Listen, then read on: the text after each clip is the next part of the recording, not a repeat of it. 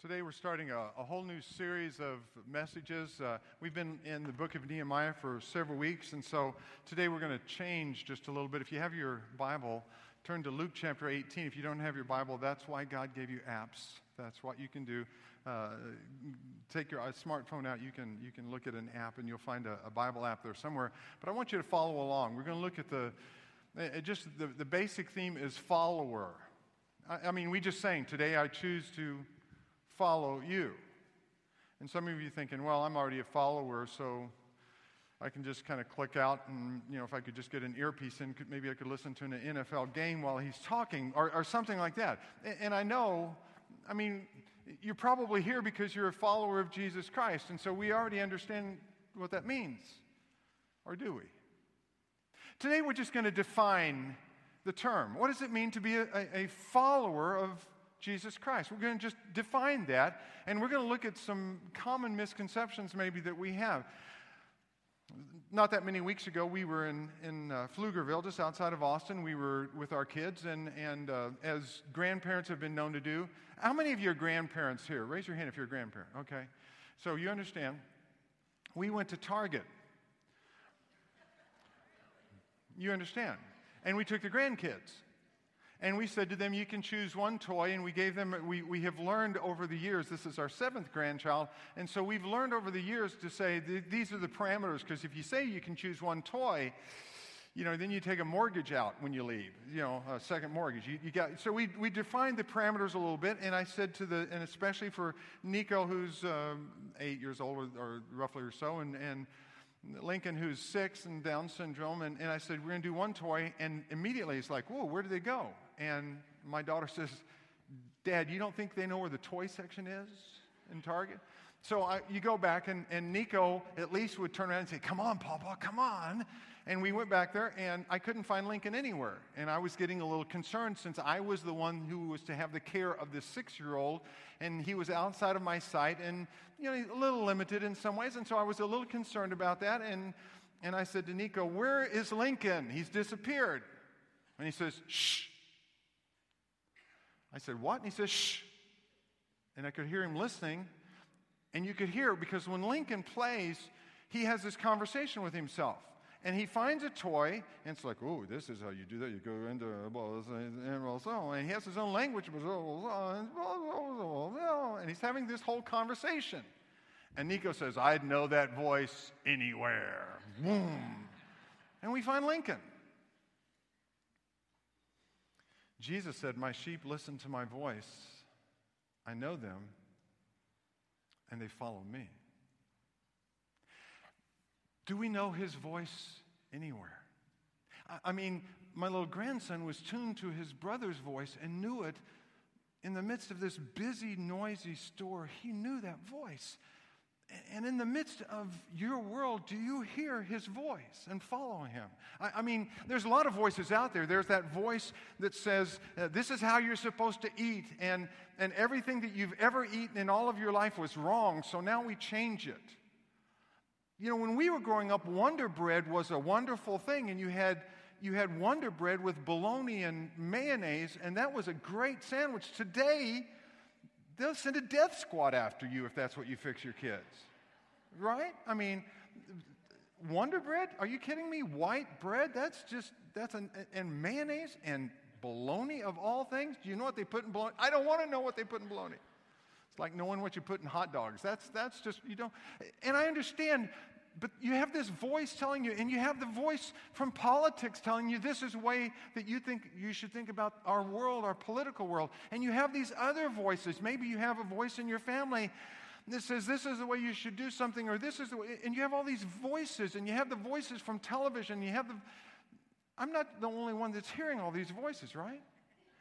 They're not just in my head. They're real voices that are speaking to us and telling us this is the way we're supposed to live. And the Lord says, in the midst of all that cacophony of contradictory input and advice, do you hear me? Do you know my voice? Will you follow me? And I think it's too easy for us sometimes when we look at the Bible to to miss His voice in the midst of our own talking, our own song, our own little story that we tell ourselves as we're playing in our life, and we miss that, and we miss God's voice. Mark 1:17 is very simple. When Jesus sees the first of the disciples, when He's calling them in Mark 1:17, He says, "Come, follow me," Jesus said, "and I will make you fishers of men." What does it mean to be a follower? Let's define that, because life is a search not for a voice, but life is a search for the voice of Jesus Christ, the Savior, the Lord of Lords, the King of Kings, the one who has all of the answers, the one who is the only one who can give us the direction, the only one who can make sense in this cacophony of sound. He is the voice that we need to hear. We need to follow. In Luke chapter 18, look at what it says. And this is where we're going to start with this. It says, how do I define follower? How do I define who a follower is, what a follower does? Look at Luke chapter 18, verse 18. It says, a certain ruler asked him. I love this. The guy doesn't even get his name put in the Bible. A certain ruler means he's wealthy. It means he has a lot of clout. It means he has a lot of impact in his world. A certain ruler asked him, "Good teacher, what must I do to inherit eternal life?" "Why do you call me good?" Jesus answered.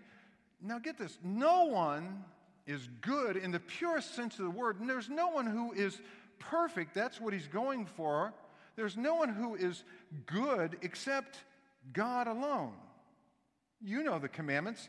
Do not commit adultery. Do not murder. Do not steal. Do not give false testimony.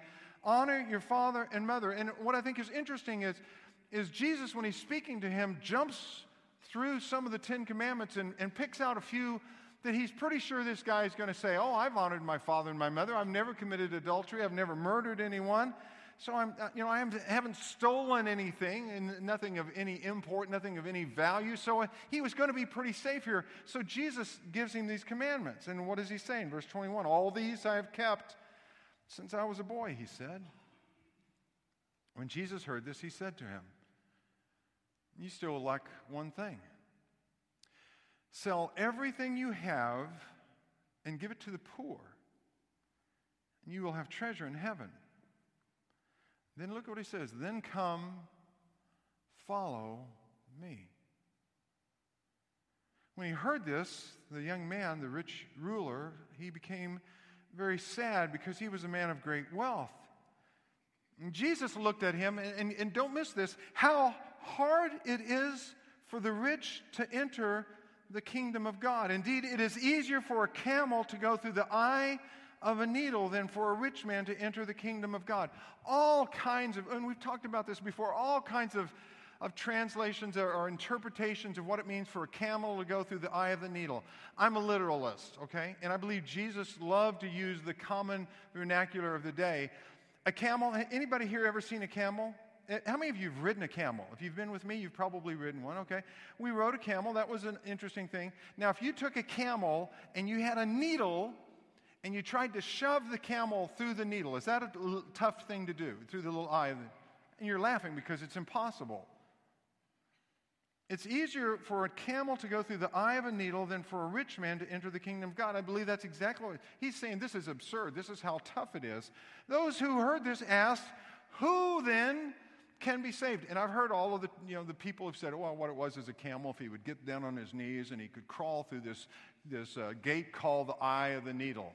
And that's such a great story. It's not true, but it's a great story that if a camel could just get on his knees and just kind of walk through this, there's no gate called the eye of the needle that anybody in Israel has ever heard of.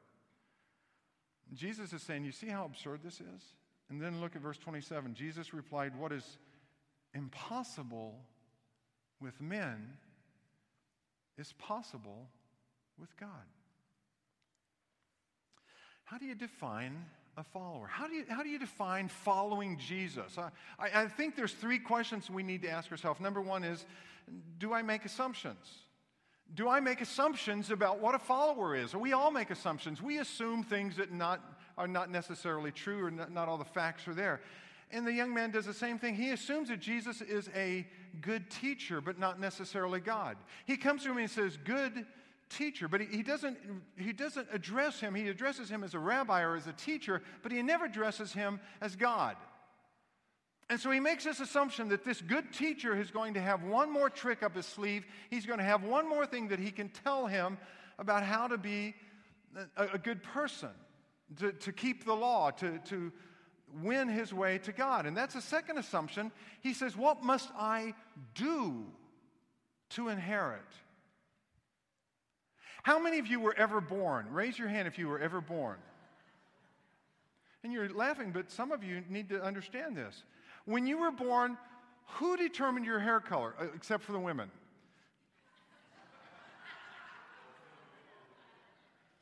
Well, L'Oreal did that. But, I mean, for the rest of us, who determined your hair color? Well, it was genetic. You inherited those traits. Much of your height, you inherited. Much of our baldness is inherited.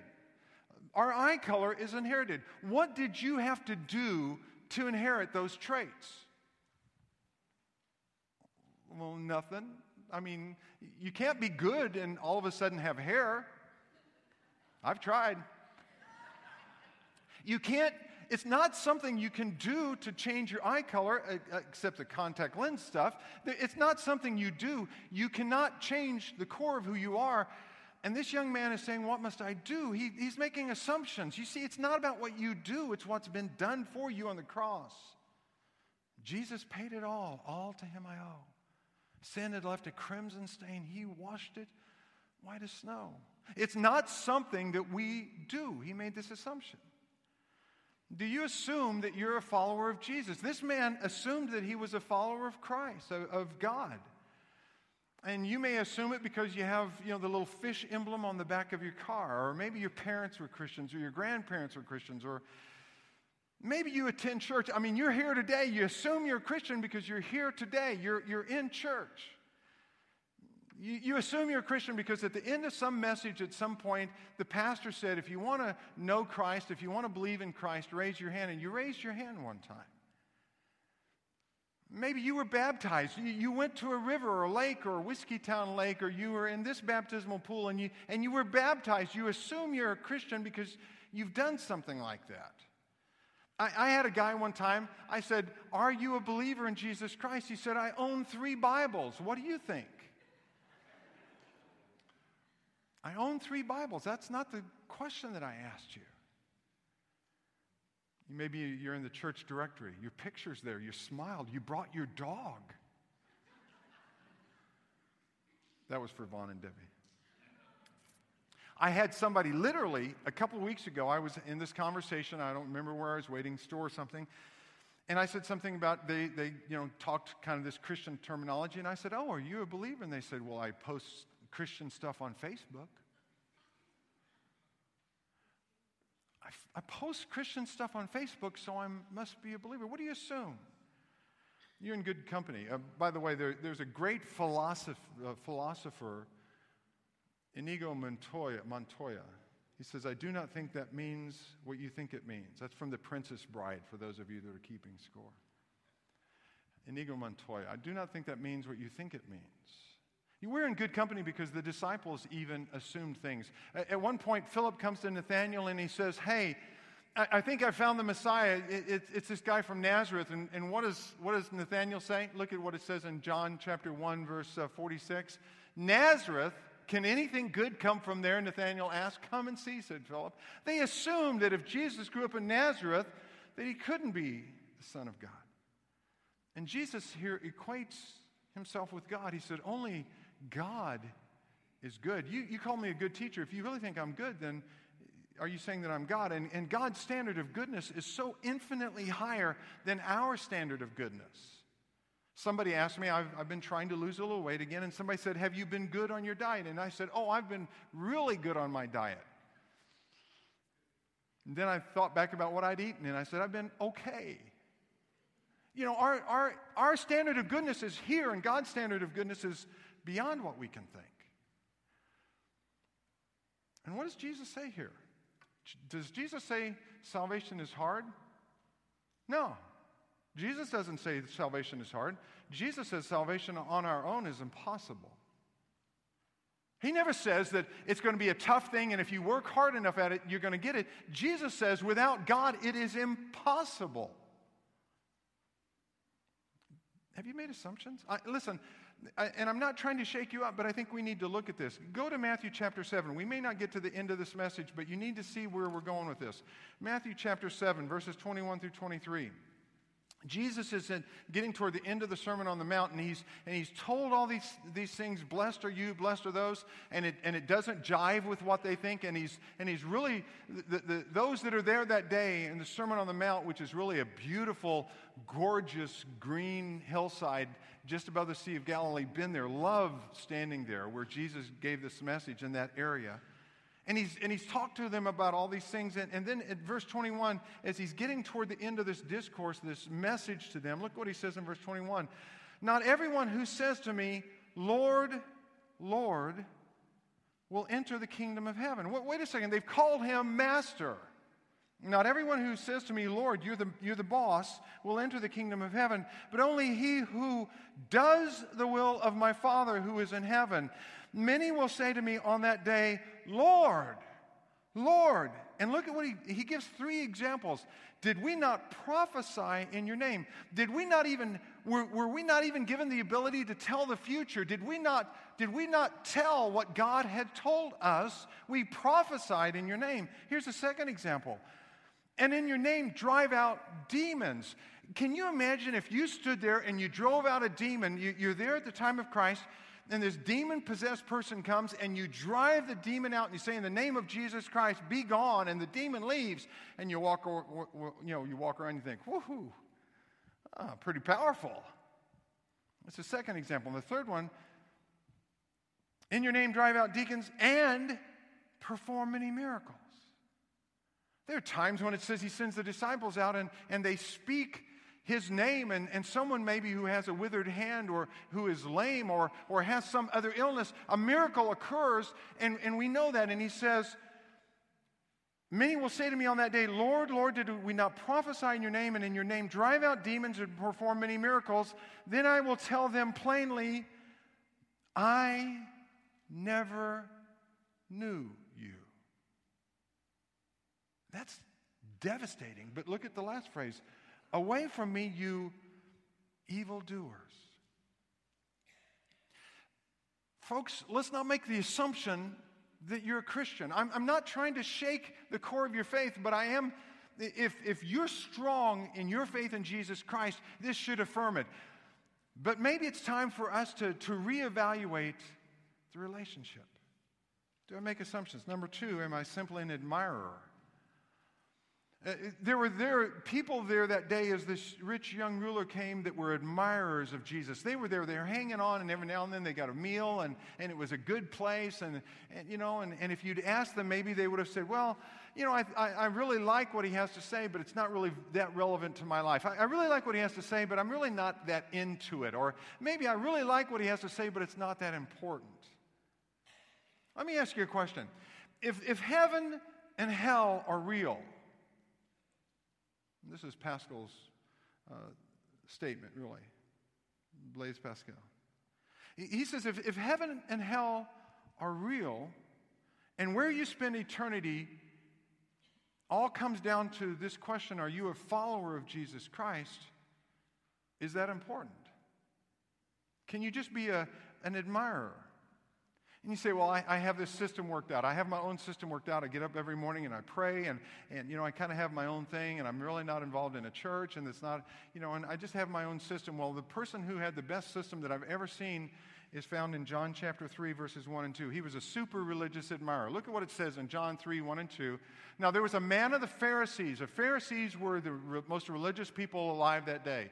I mean, these guys, they knew the Bible inside and out. Most of the Pharisees had memorized the first 5 books of the Bible, not 5 chapters, 5 books. The Pharisees knew the Bible inside and out. There were 613 commands, and they thought they were so important that they made another 40,000 to go along with the 613, so they'd make sure that they didn't miss any of the 613. And there was a man of the Pharisees named Nicodemus, a member of the Jewish ruling council. So he was a part of the Sanhedrin. He was one of the top 72 of all of the Pharisees. He's at the top of the top of the top. And he came to Jesus at night and said, "Rabbi, we know you are a teacher who has come from God." He says, "I'm this huge admirer of what you've been saying." And he does the same thing that the rich young ruler does. He says, basically, "Can you help me get a leg up in this whole religion thing?" And Jesus blows him out of the water. He says, "Unless you're born again, you can't see the kingdom of God." And he says, "Unless you're born from above." And Nicodemus says, "Do I need to crawl back in my mom's womb? What are you talking about, being born again? This doesn't make any sense to me." Because he's a fan. He's an enthusiastic admirer. Anybody here a fan of any sports team at all? Do some of you know that NFL season is going on right now? Let me define a fan, okay? A fan in the NFL is someone who loves football. And if he's a real fan and he's in the north, he goes to a football game when it gets cold with no shirt on, and he's painted his team colors. Have you seen that? The guys show up, and these men are there. They should know better, and it's 12 degrees below zero, and they're painted green for Green Bay, or they're painted red for Kansas City, and it's snowing, and there's snow everywhere, and these guys are out there with a big KC painted across their chest. Now, they have a jersey, and it may be a signed jersey at home, but they don't wear it to the game because they're fans. And when the team wins, let's not use the Chiefs, but if the Green Bay Packers won, they would say, "We won." And my question to them is, did they ever practice? Did they ever sweat? Did they ever have a 324-pound lineman take them out when they came across the line?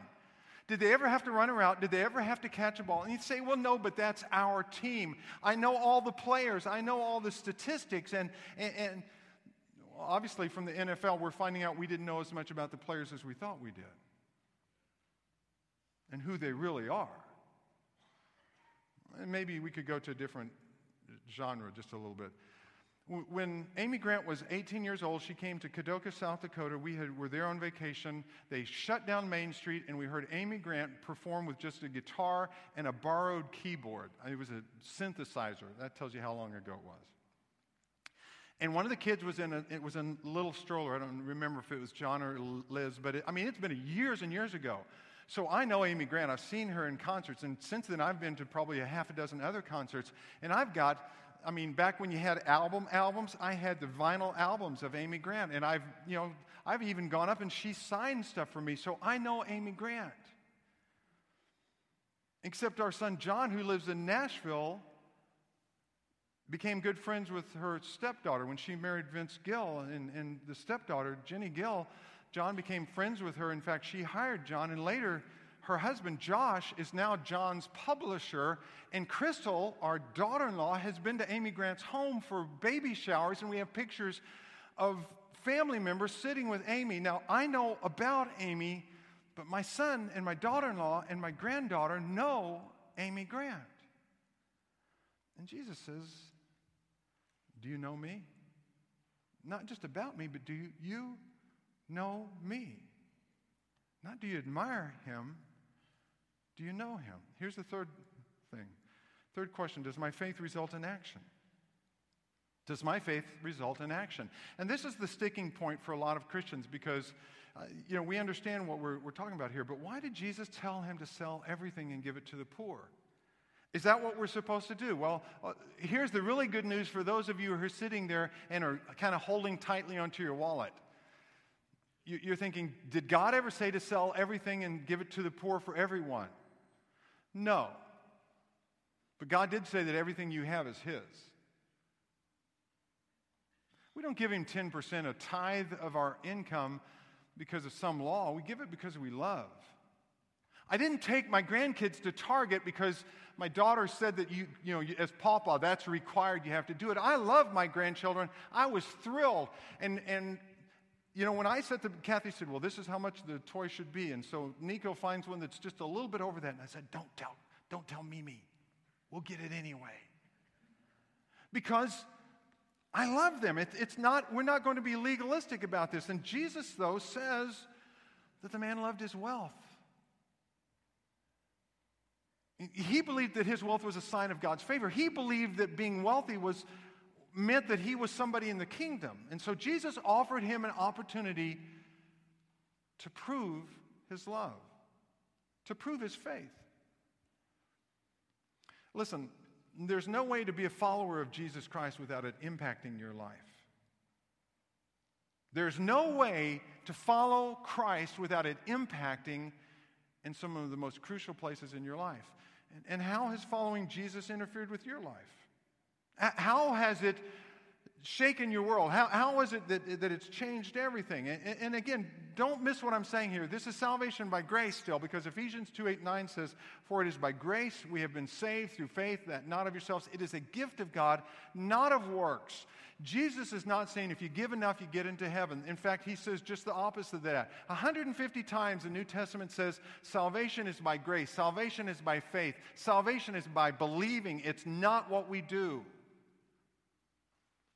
You cannot earn your salvation. But faith changes the way you live. James 2:17, the ladies are studying James. Look at what it says. In the same way, faith by itself, he's had this whole argument about why it's important that we do something.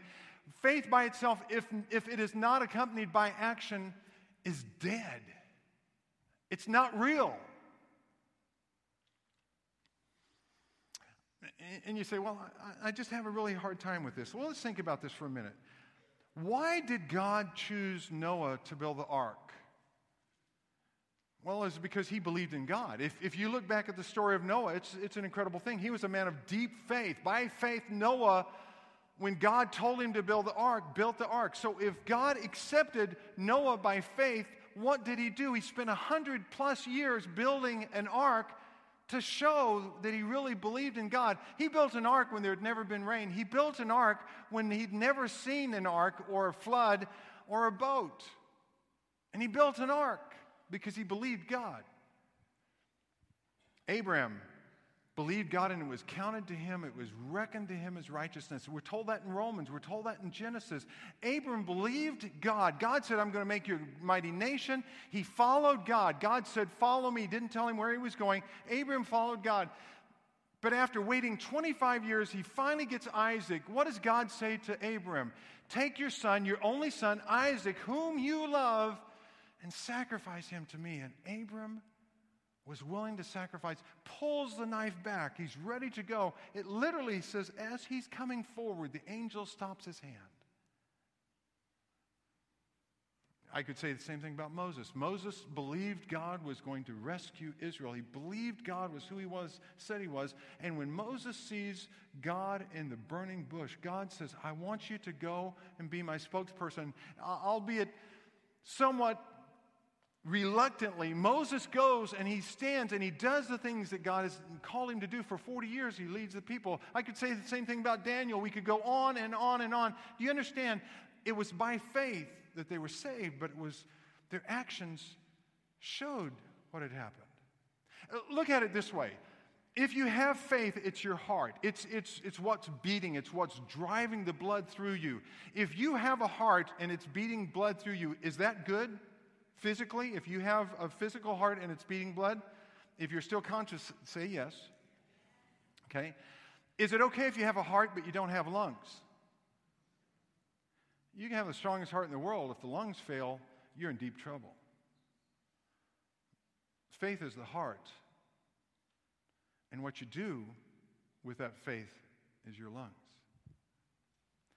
Here's the second part, though, and I want you to turn over to Mark chapter 1. Mark chapter 1. I love the story of Mark. Is that for me? Sorry. I like the ringtone, though. That's good. Mark chapter 1, verses 16 through 20. How does Christ define a follower? If we've defined it, and we've seen some of the flaws in our definitions, how does Christ define it? Look at Mark chapter 1, verses 16 through 20. Very simple story. As Jesus walked beside the Sea of Galilee, he saw Simon, that's Peter, and his brother Andrew casting a net into the lake, for they were fishermen. They're commercial fishermen, and they're in the act of doing it. They throw the net out, and as they're throwing it out, literally, come, follow me, Jesus said, and I will make you fishers of men. And look at what it says, verse 18. Mark is really good at this. It says, at once, immediately, with no time lag in between, they're throwing the net out. He says, follow me. And it's as if they leave the net still in midair, and they leave everything and they follow him. They've left their equipment. It doesn't say they pulled the net in and they followed him. We don't know that they did. And once they left their nets and followed him. Verse 19, when he had gone a little farther, he saw James, son of Zebedee, and his brother John. James and John, sons of thunder. These are two rowdy guys, okay? James and his brother John in a boat preparing their nets without delay. Same terminology. Immediately, no time lag. Without delay, he called them, and they left their father Zebedee in the boat with the hired men and followed him. These guys are getting ready to go out in the boat to do the commercial fishing, and they follow. 3 simple observations, and then we'll go home. Number 1, a follower accepts Christ's invitation. A follower accepts Christ's invitation. You see, we're under the misunderstanding again that we are seeking Jesus, and the truth is Jesus has always been seeking us.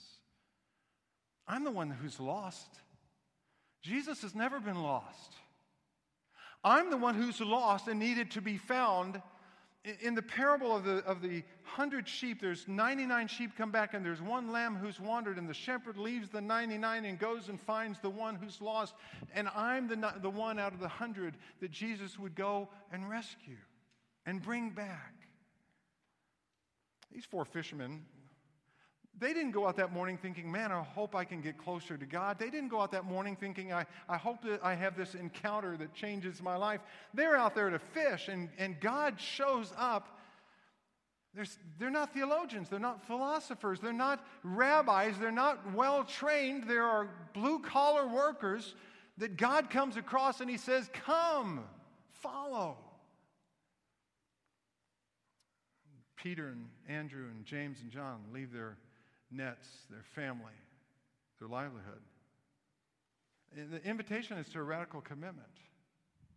We'll read about this and we'll look at this later, but in Mark 8:34 it says, if anyone would come after me, he must deny himself and take up his cross and follow me. Taking up the cross, literally be willing to die for me. Here's the invitation. And Jesus only left them one option. Later on, when he's talking to them, he says, don't let your hearts be troubled. You believe in God, believe also in me. In my Father's house are many mansions. I'm going to go and prepare a place. And if I go, I will come back and get you so that where I am, you may be also. And one of the disciples says, Lord, we have no clue where you're going. If we knew the way, we would go. And Jesus says in John 14:6, Jesus answered, I am the way and the truth and the life. And no one comes to the Father except through me. Number 2, a follower not only accepts Christ's invitation, but a follower passionately pursues Christ. They drop the net. They left their father. I mean, they're commercial fishermen. This is their livelihood. I mean, they're on their way to work, and they get out of the car and leave the car running and go. They don't go to their desk. They don't turn on the computer. They don't do any of that. They leave everything and follow. And you say, well, this is radical. Well, yeah, it was radical. And I'm not saying you should go in and quit your job. But how would someone define a Jesus follower from looking at your life? If all they knew about following Christ was what they saw in you, how would they define a follower? And does it mean you lose a day to relax because you come on Sunday and you lose the best morning to sleep in on Sunday morning? Maybe you deny yourself some common pleasure and you think, well, a Christian doesn't do that. They don't drink that, or they don't, this is not what they do. And so that's how they define a follower. Maybe if they see you, they would consider a follower of Christ to be greedy or self-centered or materialistic. We had a garage sale yesterday. My goodness. It's been 3 years since we've had a garage sale. It was either that or move. We don't think we're materialistic, and we had so much junk. How could that possibly be? Why does that? It must be Kathy buying it. It couldn't be me. except more than the half of the stuff was mine. Would they say you're materialistic or angry or aggressive or prejudiced or insensitive? How do you treat the poor? How do you treat the oppressed? How do you treat the least of these? Someone who wants Christ to follow them or someone who follows Christ? You know, so many times I hear Christians pray, God, do this, and it's like, God, follow me because this is where I'm going. I call it bless my mess prayer. I've made a mess, and can you fix it now? And that's our idea of following Christ, is that when we make a mess, we bring Christ in to try to clean it up. Or is it someone with a laser focus in Christ? Someone who desperately hangs on every word, tries to mimic every action. When our oldest son, Chris, was just a little boy, we had him memorizing verses, the ABCs of the Bible. All we like sheep have gone astray, but he was wounded for our transgressions. Children, obey your parents. I think we threw that one in there. But the ABCs, when we got to all we like sheep have gone astray, Chris kind of changed it. He said, all we like sheep has gone astray. And Kathy would try to correct him. She would say, all we like sheep have gone astray. And he would say, all we like sheep has gone astray. And he could get the emphasis on the word, but he missed the word. And do we miss Jesus just about that much? We get the inflection, but we get the wrong words, the wrong life. Following Jesus is a relationship that defines all we are and all we do. It's not something that you do on Sunday. It is something that permeates everything that you do, day in and day out. John 6, verses 67 and 68. Jesus has just given an incredibly difficult message to the crowd. I mean, they have been following him. 5,000 are fed. They're into this deal. Later, 4,000 will be fed. Man, they're, free lunch. This is a great deal because many of the Roman generals, when they came in to try to win the crowd over, would feed the crowds. And they're thinking, maybe he's going to be a great general. We've had 2 great lunches out of this deal. And then he says, listen, this is all about dying to self. This is all about, in fact, you're going to understand, you're going to have to take me into your life as if you were eating flesh and drinking blood. I mean, it's that graphic. And at that point, they're all going, I don't think so. I was here for the free lunch, but I'm not really into this whole analogy of, dying. What does he say? Because it says many left. And Jesus says to the 12, you do not want to leave too, do you? Jesus asked the 12. Look what Simon Peter says. Simon Peter answered him, Lord, to whom shall we go? You have the words of eternal life. Peter's hanging on every word. We give Peter this horrible rap about the things he's done, but he's passionately following Jesus Christ. See, we like to grade on the curve, right? Do you remember grading on the curve when you were in class? Didn't you hate the guy or the girl who got an A? She got 100 or got 99, and the next grade was an 85 or 80. It just threw the whole curve off. You understand what grading on the curve? The best definition of grading on the curve is, I read this not long ago. 2 guys go out into the woods and they see a grizzly bear. And the grizzly bear is coming at them, obviously ferocious, going to eat them. And the one guy goes tearing off. And the guy behind him says, wait a second, don't run. You can't outrun a grizzly. And he says, I don't have to outrun a grizzly. I just have to outrun you. That's grading on the curve. I don't have to be good. I just have to be better than you. And that's not passionately pursuing Jesus Christ. Because we don't need to be in orbit around Christ.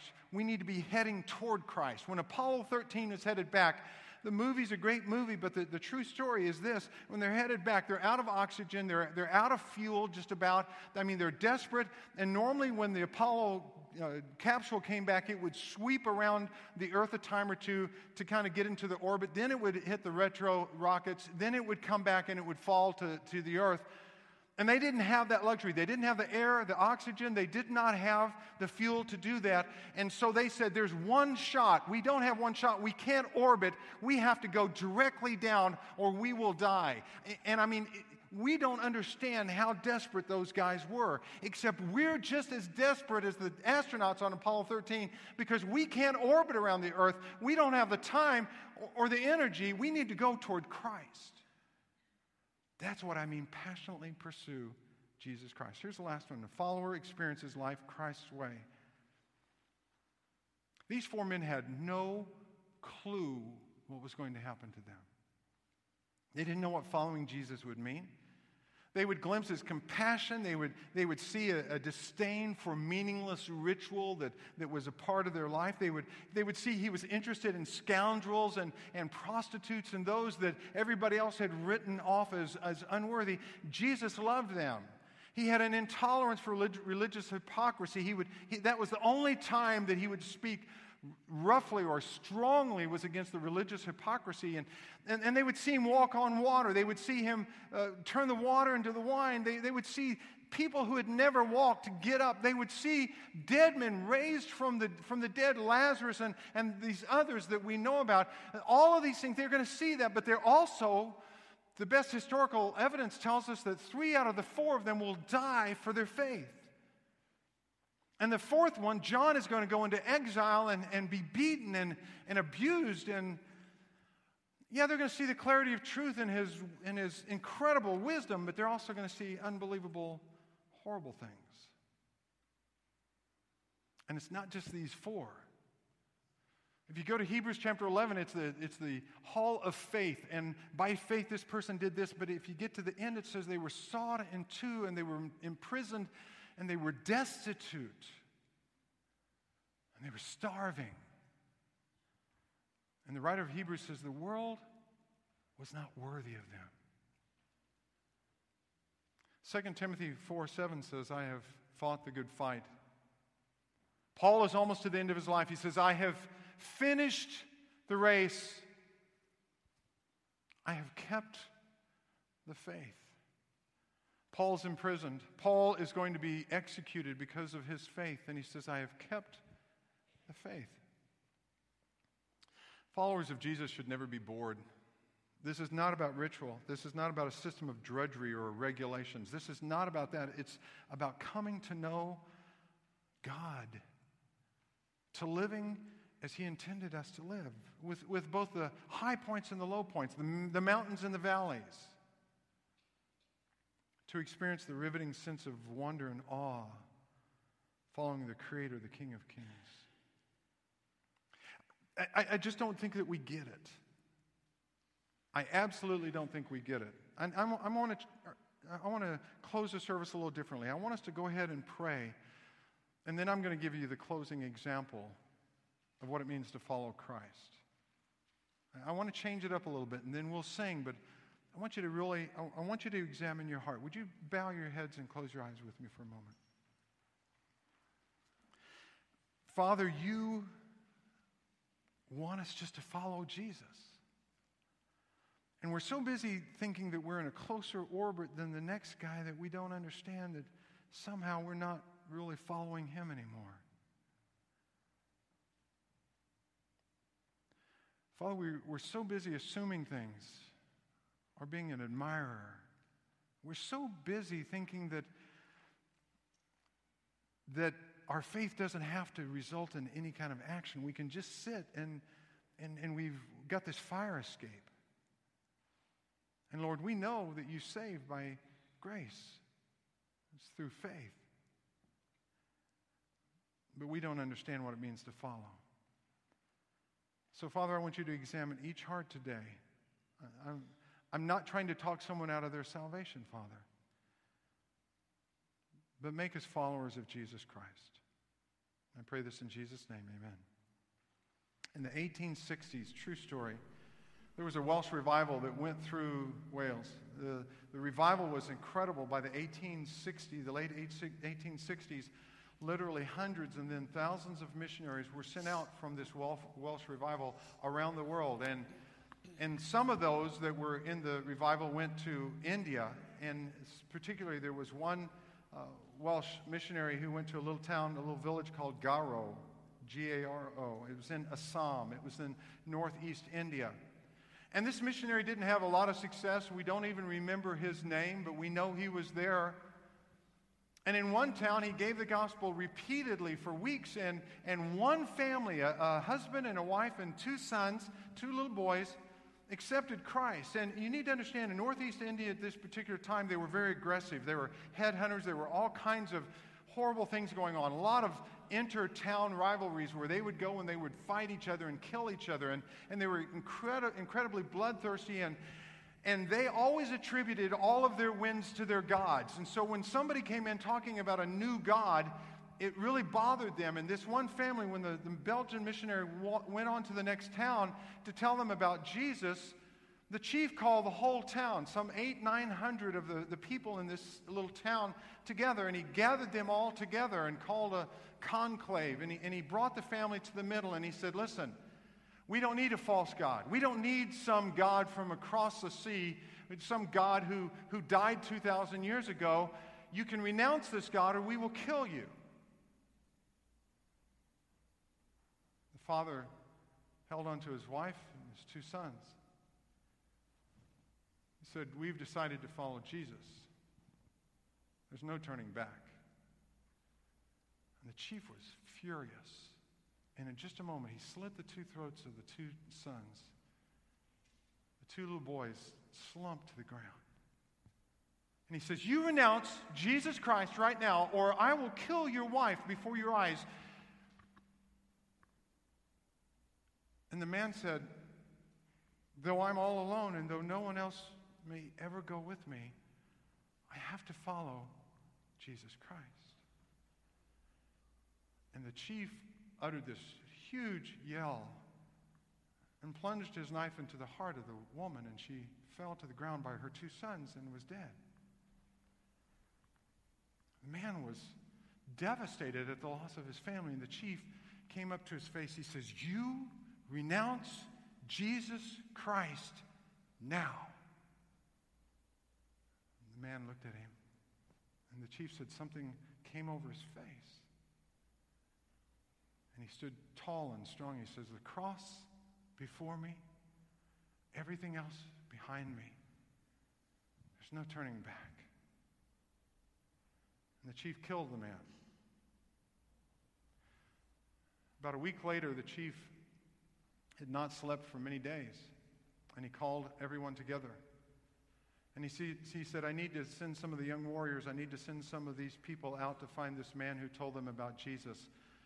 There's something about someone who believes so much in a man who died 2,000 years. There must be some truth in it. And I've decided to follow Jesus. And they brought the missionary back. And in 3 weeks, there were over 600 believers in Jesus Christ in the town of Garo. And today, if you go to northern India, there are more Christians in Assam than anywhere else in India.